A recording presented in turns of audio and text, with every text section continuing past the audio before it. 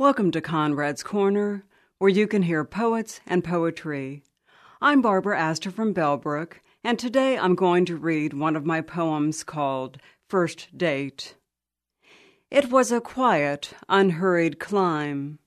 Not your bounding up the stairs to our bedroom 2 steps at a time, sliding the belt from your pants as you reached the landing, or twin feet hitting the floor before you got to the door with your threat to thrash us if we didn't get up. She was long dressed and downstairs as I lay in bed thinking about the boy she went out with the night before.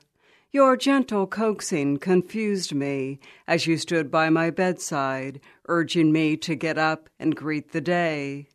Me dragging myself to the bathroom to wash my face.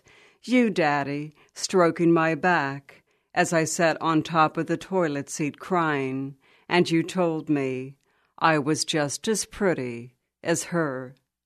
First Date by me, Barbara Astor. Thanks for listening.